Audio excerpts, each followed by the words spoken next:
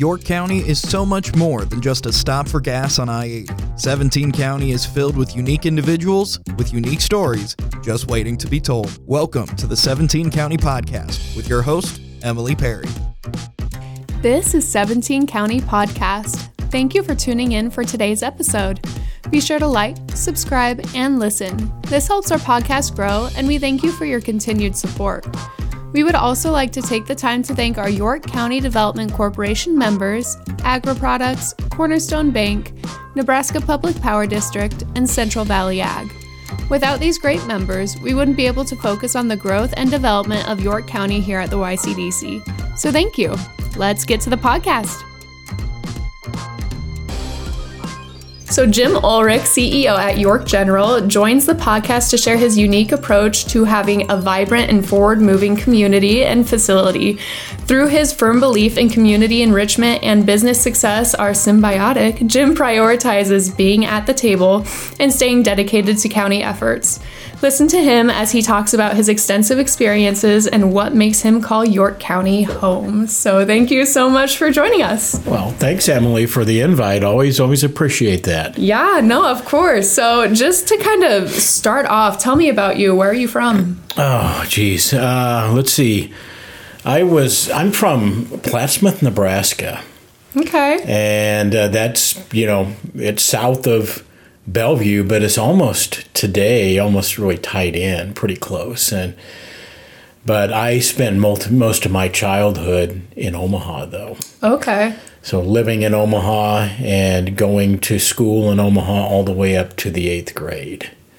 Okay. And I'm probably one unique thing about me is I spent 3 years in Winter Park, Florida as a kid. Oh, interesting. So a lot of my friends knew the back doors and behind the scenes of Disney World, too.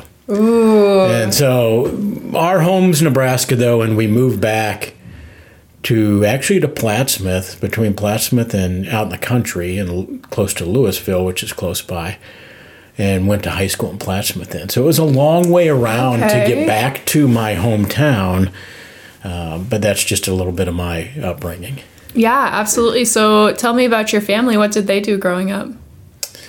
You mean my folks? Yes. My dad is a retired architect. Oh. So he, ironically, most of what he did a little bit later in life in architecture was with HDR, one of the bigger firms in the world, actually. Wow.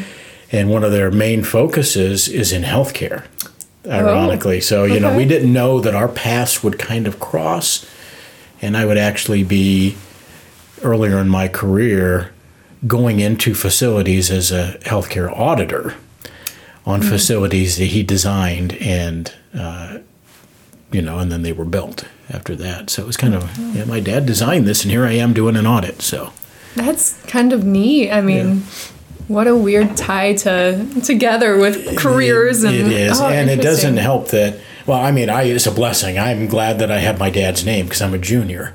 Oh, okay. But there are some old-time administrators that would go, wait a second. Yeah. And I'd say, no, it's my dad. Yep. Small towns always have a little crossover. So what would you say kind of drove your passion for healthcare and going into healthcare?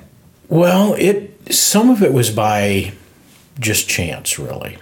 Because, I can look back at my family and my aunt was a nurse, and ends up that her daughters were all nurses, but I can't say that my immediate family was in healthcare. Okay. I was very fortunate to be recruited from college into a public accounting firm in Omaha, and at the time their name was Syme Johnson, and they're one of the bigger firms in Nebraska for healthcare today. And now they've been acquired by Eide Bailly, which is a national firm, but that's another story. But I was recruited with them, and they were more slotted to healthcare. So actually, I did nonprofit audits and healthcare audits as a CPA. And so healthcare kind of grew on me through that. Wow, so you didn't go to high school, graduate, and say, healthcare, that's the end game. That is not. And I also went to school, as you can tell, to be a numbers guy and a CPA. And so, it's interesting how things happen in your life that you become something else. Yeah. And really, it took a longer road to get where I really was meant to be. Absolutely. And everything. But it still stayed in healthcare through all of that. But yeah. Man, and walking through open doors, right? That is right. Yeah. So you did this huge accounting firm. What was your career path like after that? I was at Syme Johnson in Omaha for about 7.5 years. And my next step, because I was an audit reimbursement manager, my next step would be a partial owner in the firm, which would have been a partner. So I had a choice to go that direction, and I would more than likely still be there today. And Emily, that was in 1988 to 1994, to give you perspective. 1995, right around there. So that was a long time ago if I would have still been there. But so you have a choice to either go that direction or go on the private side. Mm-hmm. So, when you're an auditor, a healthcare auditor, and you go out to clients, and they were anywhere from the size of a nursing home and a hospital in Oshkosh, Nebraska, to where you had to call ahead when you were out there so the cafe had a dinner for you. That's how small they were, okay? All the way out by Lake McConaughey to Children's Hospital in Omaha. Oh, was one of the clients too. So that whole thing in between. Very different. And so the one thing that really drove me to that private side of accounting was that I like to make recommendations as a part of when you're out in audit. How do you improve? How do you become more successful as an organization? And then you would leave as an auditor. You'd come back next year, and they may or may not have put in any of your recommendations. And so I wanted to see things through. Right. On that, I wanted to be a part of the strategy and part of the improvement. So I made a jump and went to work for a lady named Jeanette Wadalevich. And, she ultimately ended up being the CFO for CHI Nebraska in later years. So she got to a pretty high level. But I followed her down to Madonna Rehab Hospital in Lincoln. And that was from 95 to 2000. And I came in as what they called a reimbursement specialist. Okay. Pretty different sounding position, right? A little bit, yeah. Definitely a numbers cruncher for all the different contracts and reimbursement methods that they had from government programs. And I was the guy who had to navigate those and figure out what they were going to get reimbursed and everything. So that was, as far as an accountant go, that was numbers overload. Yeah. It was quite something. But I was also a member of the administrative team there, and that's what I really started to like. To be at the table making decisions. And even back then, Madonna had never dreamed of Omaha yet, even at that point. And and really one of the members of that senior team that they had, they called it the A team. It was about 16 or 17 people around the table for their senior group. And one of them is Paul Dongelli, who today is the CEO of Madonna overall. Wow. So I've kind of brushed up against people and worked with them that have gone on to really neat things. But I was at a crossroads about 5 years later. And that was that if I wanted to go I had progressed from reimbursement specialist up to Jeanette's position when she left to director of finance. My next natural step would have been the chief financial officer, who just retired like 5 or 6 years ago. Okay. So remember, this was back in 95. So I would have been there a long time waiting. So I wanted to be, at that time, a CFO, a chief financial officer. So one of my past clients started looking. One of my past clients was in McCook, and they were searching for a CFO, and we just decided to make the change from a Class B town in Plattsmouth to a Class B town at the time in McCook. And so made that journey just a mere 3 hours from here in southwest Nebraska. You're a long ways from things. And had 2 young kids at the time, Sydney and Nate, and who today are 29 and 25. And I remember the CFO or the CEO sitting across the table from me when I started, or when I was actually interviewing at the time, and he said, how long do you think, what do you think you could commit to being here and everything? I said, I was trying to get the job and everything. I said, I'd like to see my son go through high school. He's a younger one. We did that. Actually, cool. I was 6 months short of doing that. But Jamie, my wife, stayed behind with him to finish when I was out here in New York. So I was out in McCook for 16 and a half years. Wow. About halfway through that time, I became CEO. Actually, only 6 years into it out of the 16. But we transitioned, the CEO and I, over a period of 4 years. So after I was there 2 years, everybody already knew I was going to become the CEO. Oh, wow. That's a transition to dream of. Yeah. It really is. But I'll tell you, this is honestly a whole hour talk on this one part. So we're not going to do this, but I'm just going to introduce the fact, and I do this in different presentations I've had in the past. Authenticity. Yep. And your greatest passion and strength professionally comes from being authentic. And when you can find that and found that becoming a CEO and actually very 2 different worlds, going from being primarily a numbers guy to primarily a people guy is a big change. Very. But that's the part that I loved. Planning, strategy, culture, developing organizations, being involved in communities. This is where this all got the birth from. That is part of how people know me today a little bit more.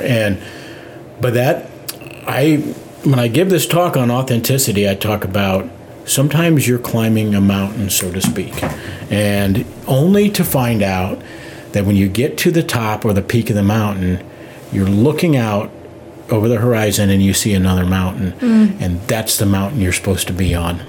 So I was on the wrong professional mountain. Went back to school, it was online, way back when online, so it was more archaic online a little bit, and got my master's degree in healthcare administration, and was the CEO there in McCook for 10 years. I always tell people, and my kids definitely, don't burn any bridges. Yeah. So I received a call after getting back from a family vacation from a friend, a colleague that I had in one of my healthcare groups that I was in.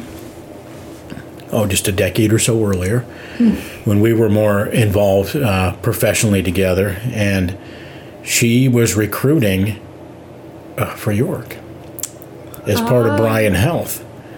Reached out to me and said, you remember what you told me about a decade earlier? If you're ever going to come back to the eastern part of the state, where would you go? York was one of my choices. Wow. And it wasn't, I'd be honest, it wasn't as much for the town because I didn't know the town. Right. Yeah. It was the diversity of services and the wide breadth of services, and quite honestly, the professional challenge that would be offered by coming to York. Wow. So I was recruited then out here in 2016, and I've been here ever since on that. And so I've been now half of my career as half of my 35 to 36 years as a CEO. Wow. Yeah. And so that's, so I got a few years of experience. You go from being the newbie to you blink your eyes and you're one of the elder statesmen somehow. Right. I don't know if that's a good thing or not, but anyway, yeah. I mean, from the outside looking in, there's some really amazing things going on at York General, awards that you guys have gotten. Yes. I mean, you walk through the halls and you can tell that the atmosphere is just very positive. People really care about each other. And I think that you have a little thing to do with that. You know, it's... you believe in strong values, and ours are our core values. Spell out the words "I care." They are innovation, compassion, attentiveness, respect, and excellence. And how we live those creates our culture. Absolutely. And the culture is that feel. I tell new employees, and they come in when we talk during orientation about all this. I say.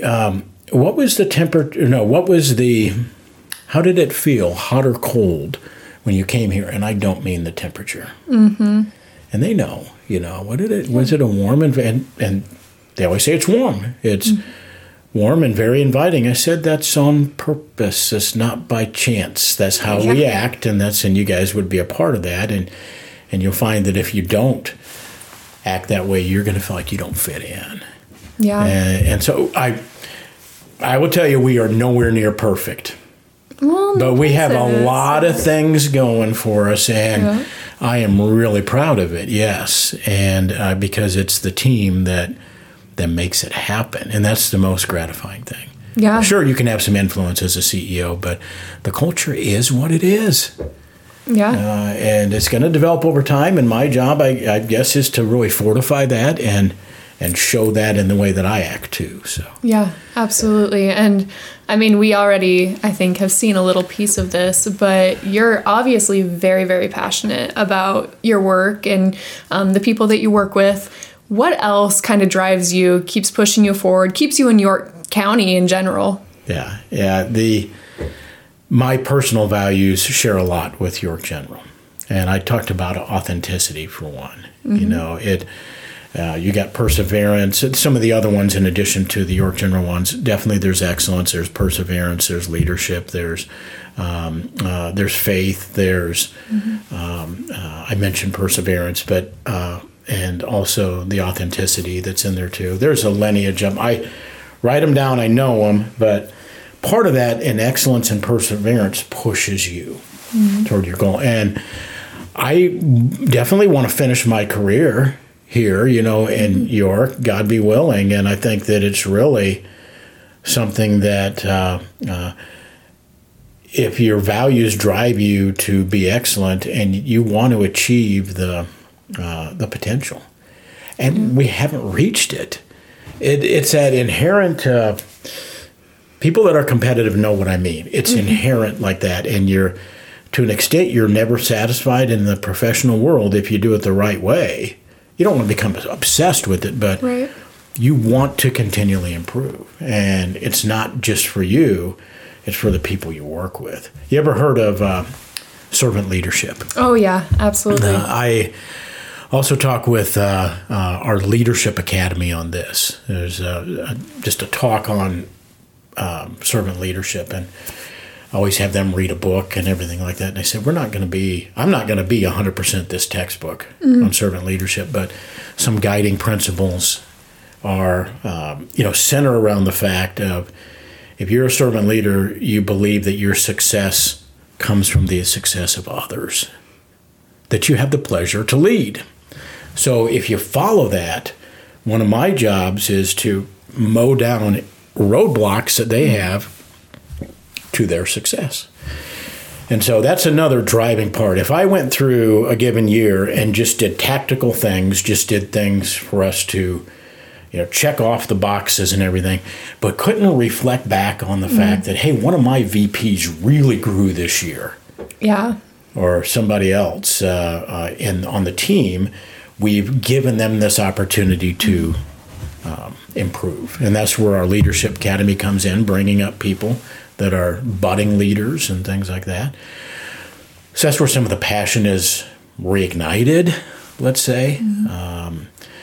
We've started some things here at York General. We're building things. We're doing that. But I could tell you on each and every one of those what that purpose is and why we're doing it.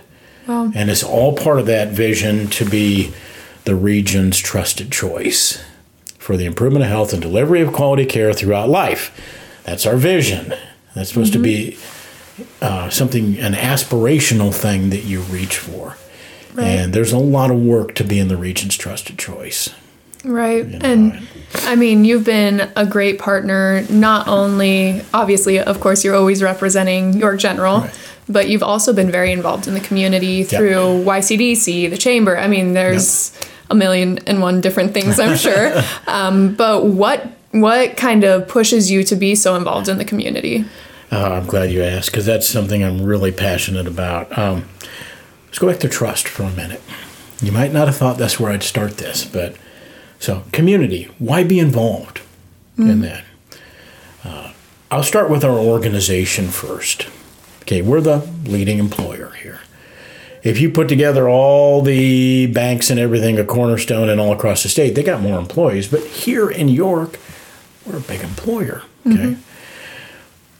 We have to be, like you alluded to at the beginning, at the table. If there's a housing issue, if York General's not there, something's wrong, in my mind. Because if we got so many employees, we need to recruit some. We need to be there at the table to make it happen and be serious about it. Not just sit by and say, we'll just see what the YCDC does.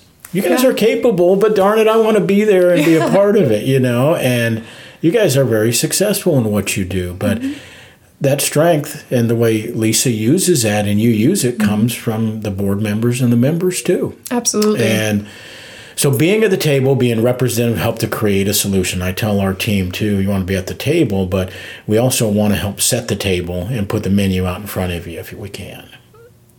Come with solutions and everything. So one way to garner trust then too, because we're working on these solutions, is being at the table, seen as a member of the community that cares, as well as a caregiver that I'm on the team, I'm not a clinician, but people associate with me with that care and everything. And so by being seen as a caregiver, as a community person, and really other circles that you run, not just the YCDC, but your social clubs, seeing people around downtown, you're seen as part of the community and a neighbor as well.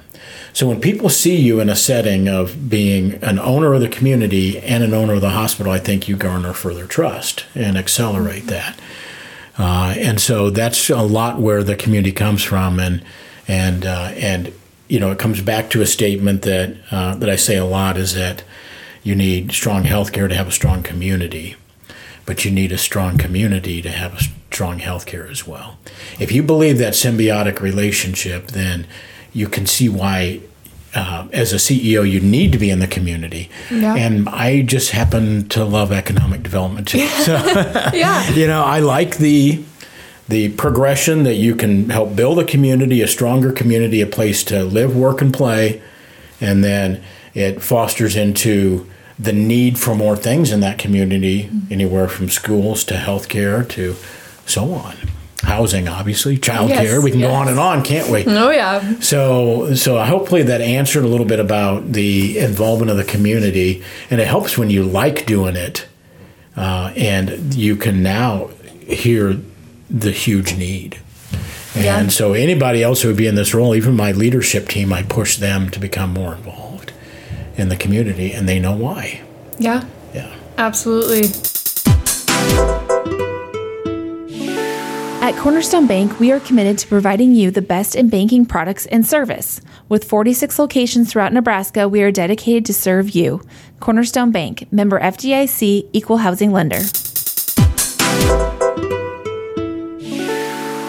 Absolutely, and it's so important. And we've had great support. Our community members are phenomenal. Yeah. It's a great community, and it's easy to be involved in York. Certainly. Absolutely. So now I have to throw the really, really hard question that everyone kind of pauses at. But what is a typical day for you? What do you do? Oh boy. Let's see. Well, a typical day will have meetings, certainly. And they go anywhere from initiatives that we happen to be working on in their committees to things like that, to boards that I'm on outside of the community, like the Nebraska Hospital Association, a rural health cooperative that we're in that has like-kind facilities. It's more kind of a think tank and everything, to individual meetings with my VPs. And so in a given day, I've got those things, plus there's always contracts, there's always analysis that needs to be done on if we should go this direction or that direction. And now we've also got building projects that are going on. So those things are always in the works. And though, thankfully, with the dedication and knowledge of our team, I don't have to get involved in the nitty-gritty, but there's always decisions on, do we make this change in the project? We need to approve this payment. Are we okay with it? So on a given day, I will meet with new employees in the morning, let's say, and then in the afternoon I'm meeting with the board and everything in between. So if you're not a people person, if you don't know how to recharge your batteries from that, and then rush downtown to the YCDC and back, and then you're just in the wrong line of work. So what I will tell you, because my kids ask me a lot too, what'd you do today, Dad? All right. Oh, don't you just sit in your office and do that? I said, no.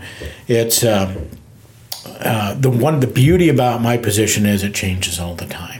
And it's whatever's hot on the plate or stuff that runs uphill to me is the things that we've got to deal with. So there'll be, in 1 week, there's a few medical staff things that we have to plan for, work through, to there's building projects, to there's board meetings and advisory meetings, to we have some YCDC stuff going on. So it's more of a time management thing and keeping a lot of balls up in the air. And the beauty about it is once you figure it out as a CEO, as an administrator, you know that at any given day you have to be okay with the fact that you can't cross everything off your list.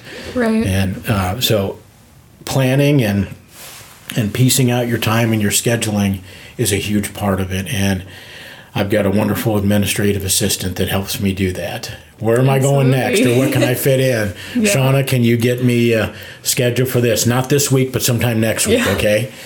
And and if you're not excited about everything you do, then it's not going to be a lot of fun for you. So you have to find your reasons and sometimes make tough decisions like, I can't do it. I can't do that. I'm not the best at that. Saying no is hard. Yeah, that is hard, but you get better. You do now. I don't know if I provided any clarity to what I do. No, that was good. But it's all over the board. And the one thing that I bring to the table, too, that not every CEO does, some are more clinically based. Like, let's say they're a nurse or a doctor that becomes a CEO. I'm a CPA. Yeah. So once a numbers guy, always a numbers guy. I tend to get slotted on some boards into the financial side of things. So I do get some comfort sometimes on let's say it's a Friday afternoon, like, okay, I'm going to crank out this analysis. Bob, my CFO, doesn't have time to do it. Bob, I'll do it for you. So you get yourself centered and can recharge your batteries a little bit by when you still like to do some number stuff too. Interesting. So, Interesting. I'm all screwed up in my wiring. Lots of pivoting. That's okay. That's a good thing. Keeps things exciting. It does, yeah. So let's kind of take a step back. York General kind of encompasses a lot of different facilities, a lot of different things. What all is included within that York General? Yeah, I mean, I'm really glad you asked that, because there's people that understand it, but there's a lot of people that don't. Absolutely. So certainly our busiest campus is York General Hospital. And that's what they call a critical access hospital, which is about 66 hospitals across the state that are the same designation. You're a smaller rural hospital compared to the big systems is what's probably the most important thing. And so we have 25 beds on that, because that's all you can have legally.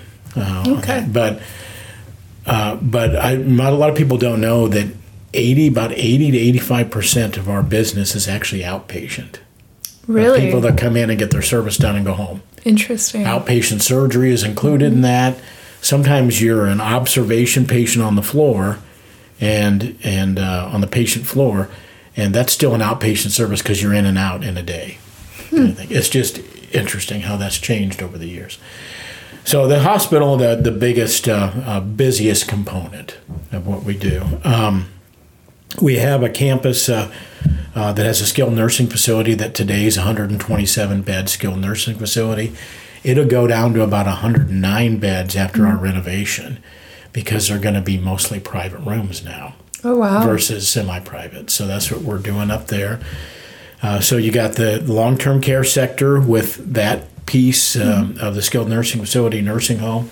Then just up the block from that is Willowbrook Assisted Living, which is a 40-room assisted living.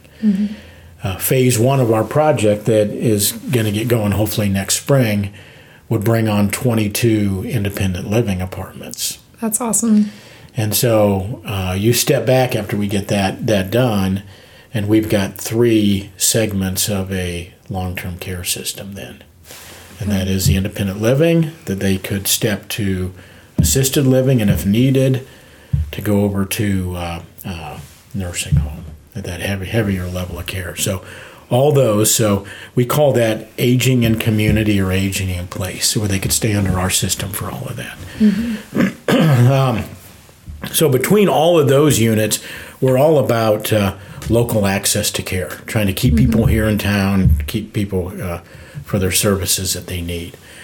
So across the street on the west side of Lincoln Avenue, and just a little bit up to the north from the hospital, is our Westview campus.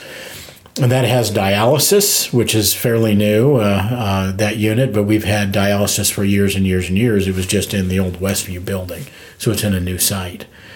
And that's another service that if we didn't do that, you'd have to go to Omaha, Lincoln, Hastings, Grand Island, Columbus for that kind of service. So much needed service, again, that local access to care. Also on that campus we have a wound clinic that we hold over there. The home health services are housed out of there. Some other support offices. We have a partnership with York Public Schools for their preschool program over there as well. And then downstairs we have our own child care in that area. So it's a busy area. Also on that campus we have HUD and USDA housing units in the court and the place. And we have a small 12-unit independent living older apartments called Meadowview too. So, and we're part of the housing solution over there. We have some duplex lots that have been sold in recent years too as part of that land over there. So that's an interesting campus over there. So to round out our services, really, we started a few years ago a joint venture with York Medical Clinic to build an urgent care site. And that's out just north of Walmart, which, by the way, is busier than ever now. Oh, I'm sure. And so that's going well. And so all those collectively are the York General Services that it can really be through all stages of life, because from our OB services that we have at the hospital all the way through to the nursing home and most everything in between. You can access about 50 different specialists through our specialty clinic. Most of the ologies, from cardiology to urology, are there. Yeah. And so, that's part of our mission, to really provide that local access to care through all stages of life. And it's actually in our logo that people don't really know that. So, really? Yeah. If you envision our logo on our website, let's say, the shape and the different colors stand for those different entities. So I'll just visually show you, but people would have to go online and look. But the kind of greenish yellow one at the top is the hospital, which is also the Westview campus, because those are hospital services mostly, okay? Okay. The dark blue is the Hearthstone. The light blue is Willowbrook. And I guess the white in the middle is the urgent care. So, interesting. And that stands for a care continuum, that shape for us. Very because neat. It just goes around. There's no end in it really, and it just goes around, and they all work together, come together. Wow. So that's a story that we're probably going to start getting out more and more, because people don't understand that. And now the other thing that people may perceive that isn't, there's a difference. Excuse me, is York Medical Clinic is a separate entity. Yes. So technically, and this is not the way we operate, but technically, we are landlords for their space. I mean, that's technically our relationship. Now, they are our primary medical staff. Right. So we have meetings and help to shape the way care is delivered at York General through them. So they are way more than tenants, right? Right. So we are partners, but we're separate entities. So sometimes we'll get calls and say, your clinic did. Okay. I'm glad that you can see that maybe, we work close together, but they're separate. You need to call their administrator, kind of thing. But we meet regularly. She and I do, and we need to, because I do believe that how they go strategically and how we go strategically can impact the success of both of us. And so, and that's just should send comfort to the community that we need to have a united front in care in our community. So that's what we strive for. But because you're separate entities, it always doesn't work out exactly like you think on that. So some people don't know that. That's an important thing, I think, to point out as well. Yeah. So hopefully that did okay on you. Follow that a little bit. On a little bit of everything, right? Yeah. Well, and I know one thing that a lot of people don't know about, and I didn't know until I started using it, but you guys have a really nice gym. We do. Open. The Wellness Center is something that is not really present in a lot of healthcare organizations like that. And one reason sometimes that it isn't is if you have a YMCA in town. Right. We don't necessarily want to step on that. So we don't really have that. We have other gym sites in town, that are there. But the Wellness Center has been around for a long time. And that is part of our health and wellness, part of our mission too. Absolutely. Is to provide that. So, really, I do have a passion for that. It comes from my side with Madonna Rehab Hospital over time, and just seeing the impact of wellness and exercise and different things like that. Now, sometimes I need to work out a little bit more here and there, but I do stick to a routine and everything. But my belief is really how we can make a health and wellness difference outside of just the general health care, but healthiness of healthy living of individuals and everything through our wellness center. And so Chris Payne actually reports directly to me. Okay. And the rest of my reports are VPs, but because we really see that in the community as a very strategic effort. Some people may not know, but a former strength and conditioning coach of UNK is John Larson, and he has been one of our personal trainers for about as long as I've been here. And he does have some contracts with York College for their teams to train them. And, interesting. And also Hampton schools and everything too. So he can inch and get a few other things, but he only has so much capacity. Yeah, right. So we do branch out in the community, and Chris Payne goes to the senior center a lot and does exercises with them. So it's kind of an outreach thing for us too, for the betterment of the community.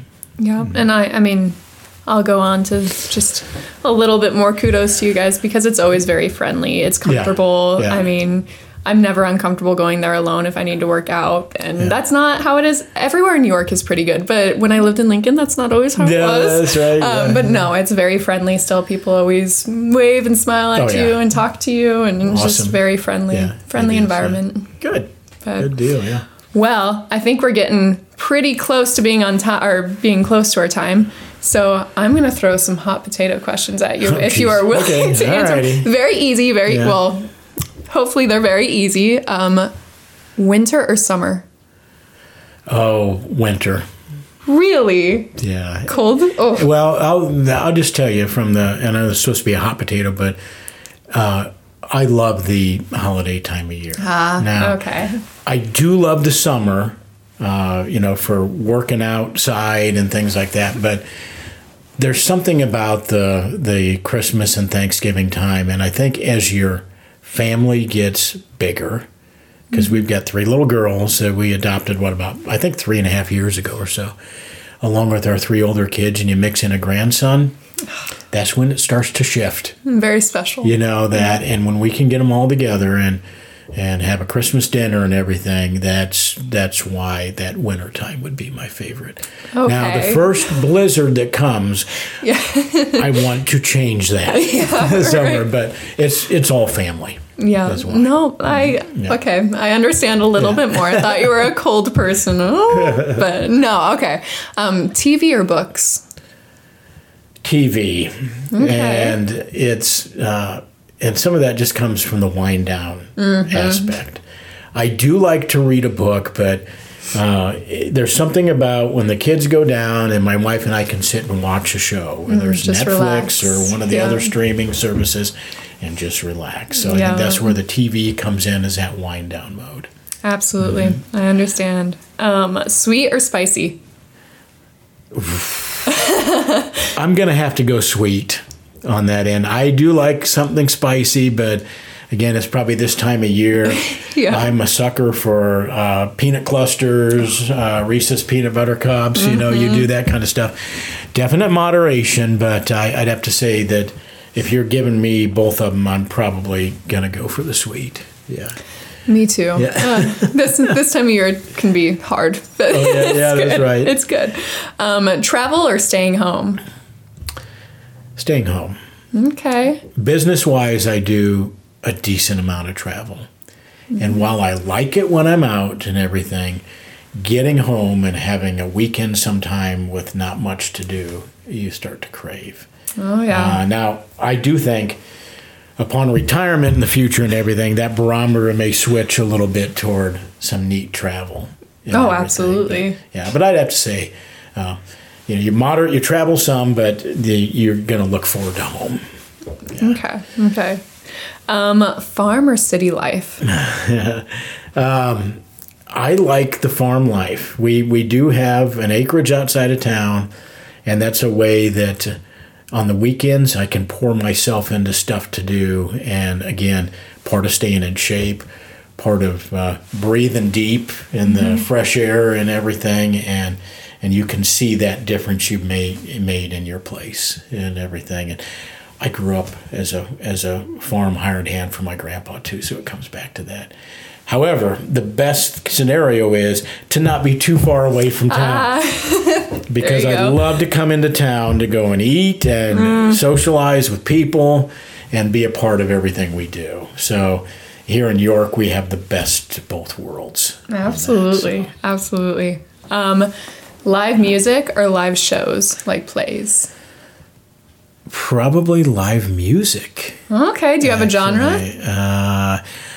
I probably fall to the 80s. Okay. And even since I've been in York, we've gone to some of the older groups back then, and they're old now. REO Speedwagon was one of them, I think. I've been to that. And but on the same token, wife and I have been to the Lead Center and been to Mannheim Steamroller and everything. Neat. And so it's probably going to be live music. Now, have I been to some live shows? Yeah, and they're cool. But if I generally, we would if you had to choose drift one. that direction. Yeah. Right.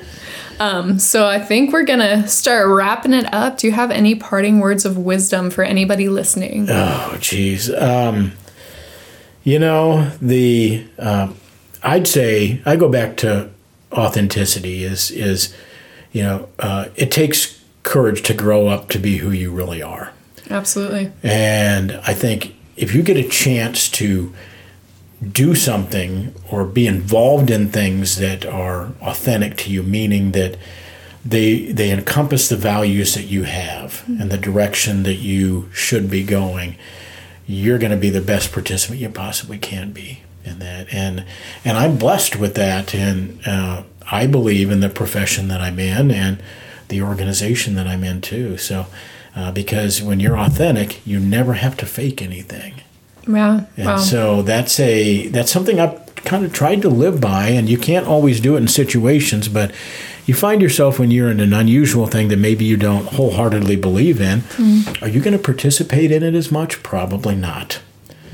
And so just that would be, I guess, a word of wisdom is strive to be authentic. Yeah, in what you do. Absolutely. And the last thing I'm going to make you do is one little pitch for York General. Why should people choose you guys for their leading healthcare services or whatever they're looking into? Why York General? Well, I think it's the variety of the services through all stages of life that we do, and it's our culture that embodies excellence and a caring culture. I really do think that we are at a strategic advantage at York General by having all those service lines that we have. And, if you have a good experience at birth and you need our services later, you're going to come to York General and say, "Do you guys have this specialist?" Yeah, matter of fact, we do. Yeah. So I think I think that makes us difference makers, and everybody is to have that access to care and do it in an excellent, caring fashion. Absolutely. Well, on that note, thank you so much for joining us. I know I learned a lot, so I'm sure they learned a lot as well. But we will catch you next time. Thank you guys for listening. Merry Christmas.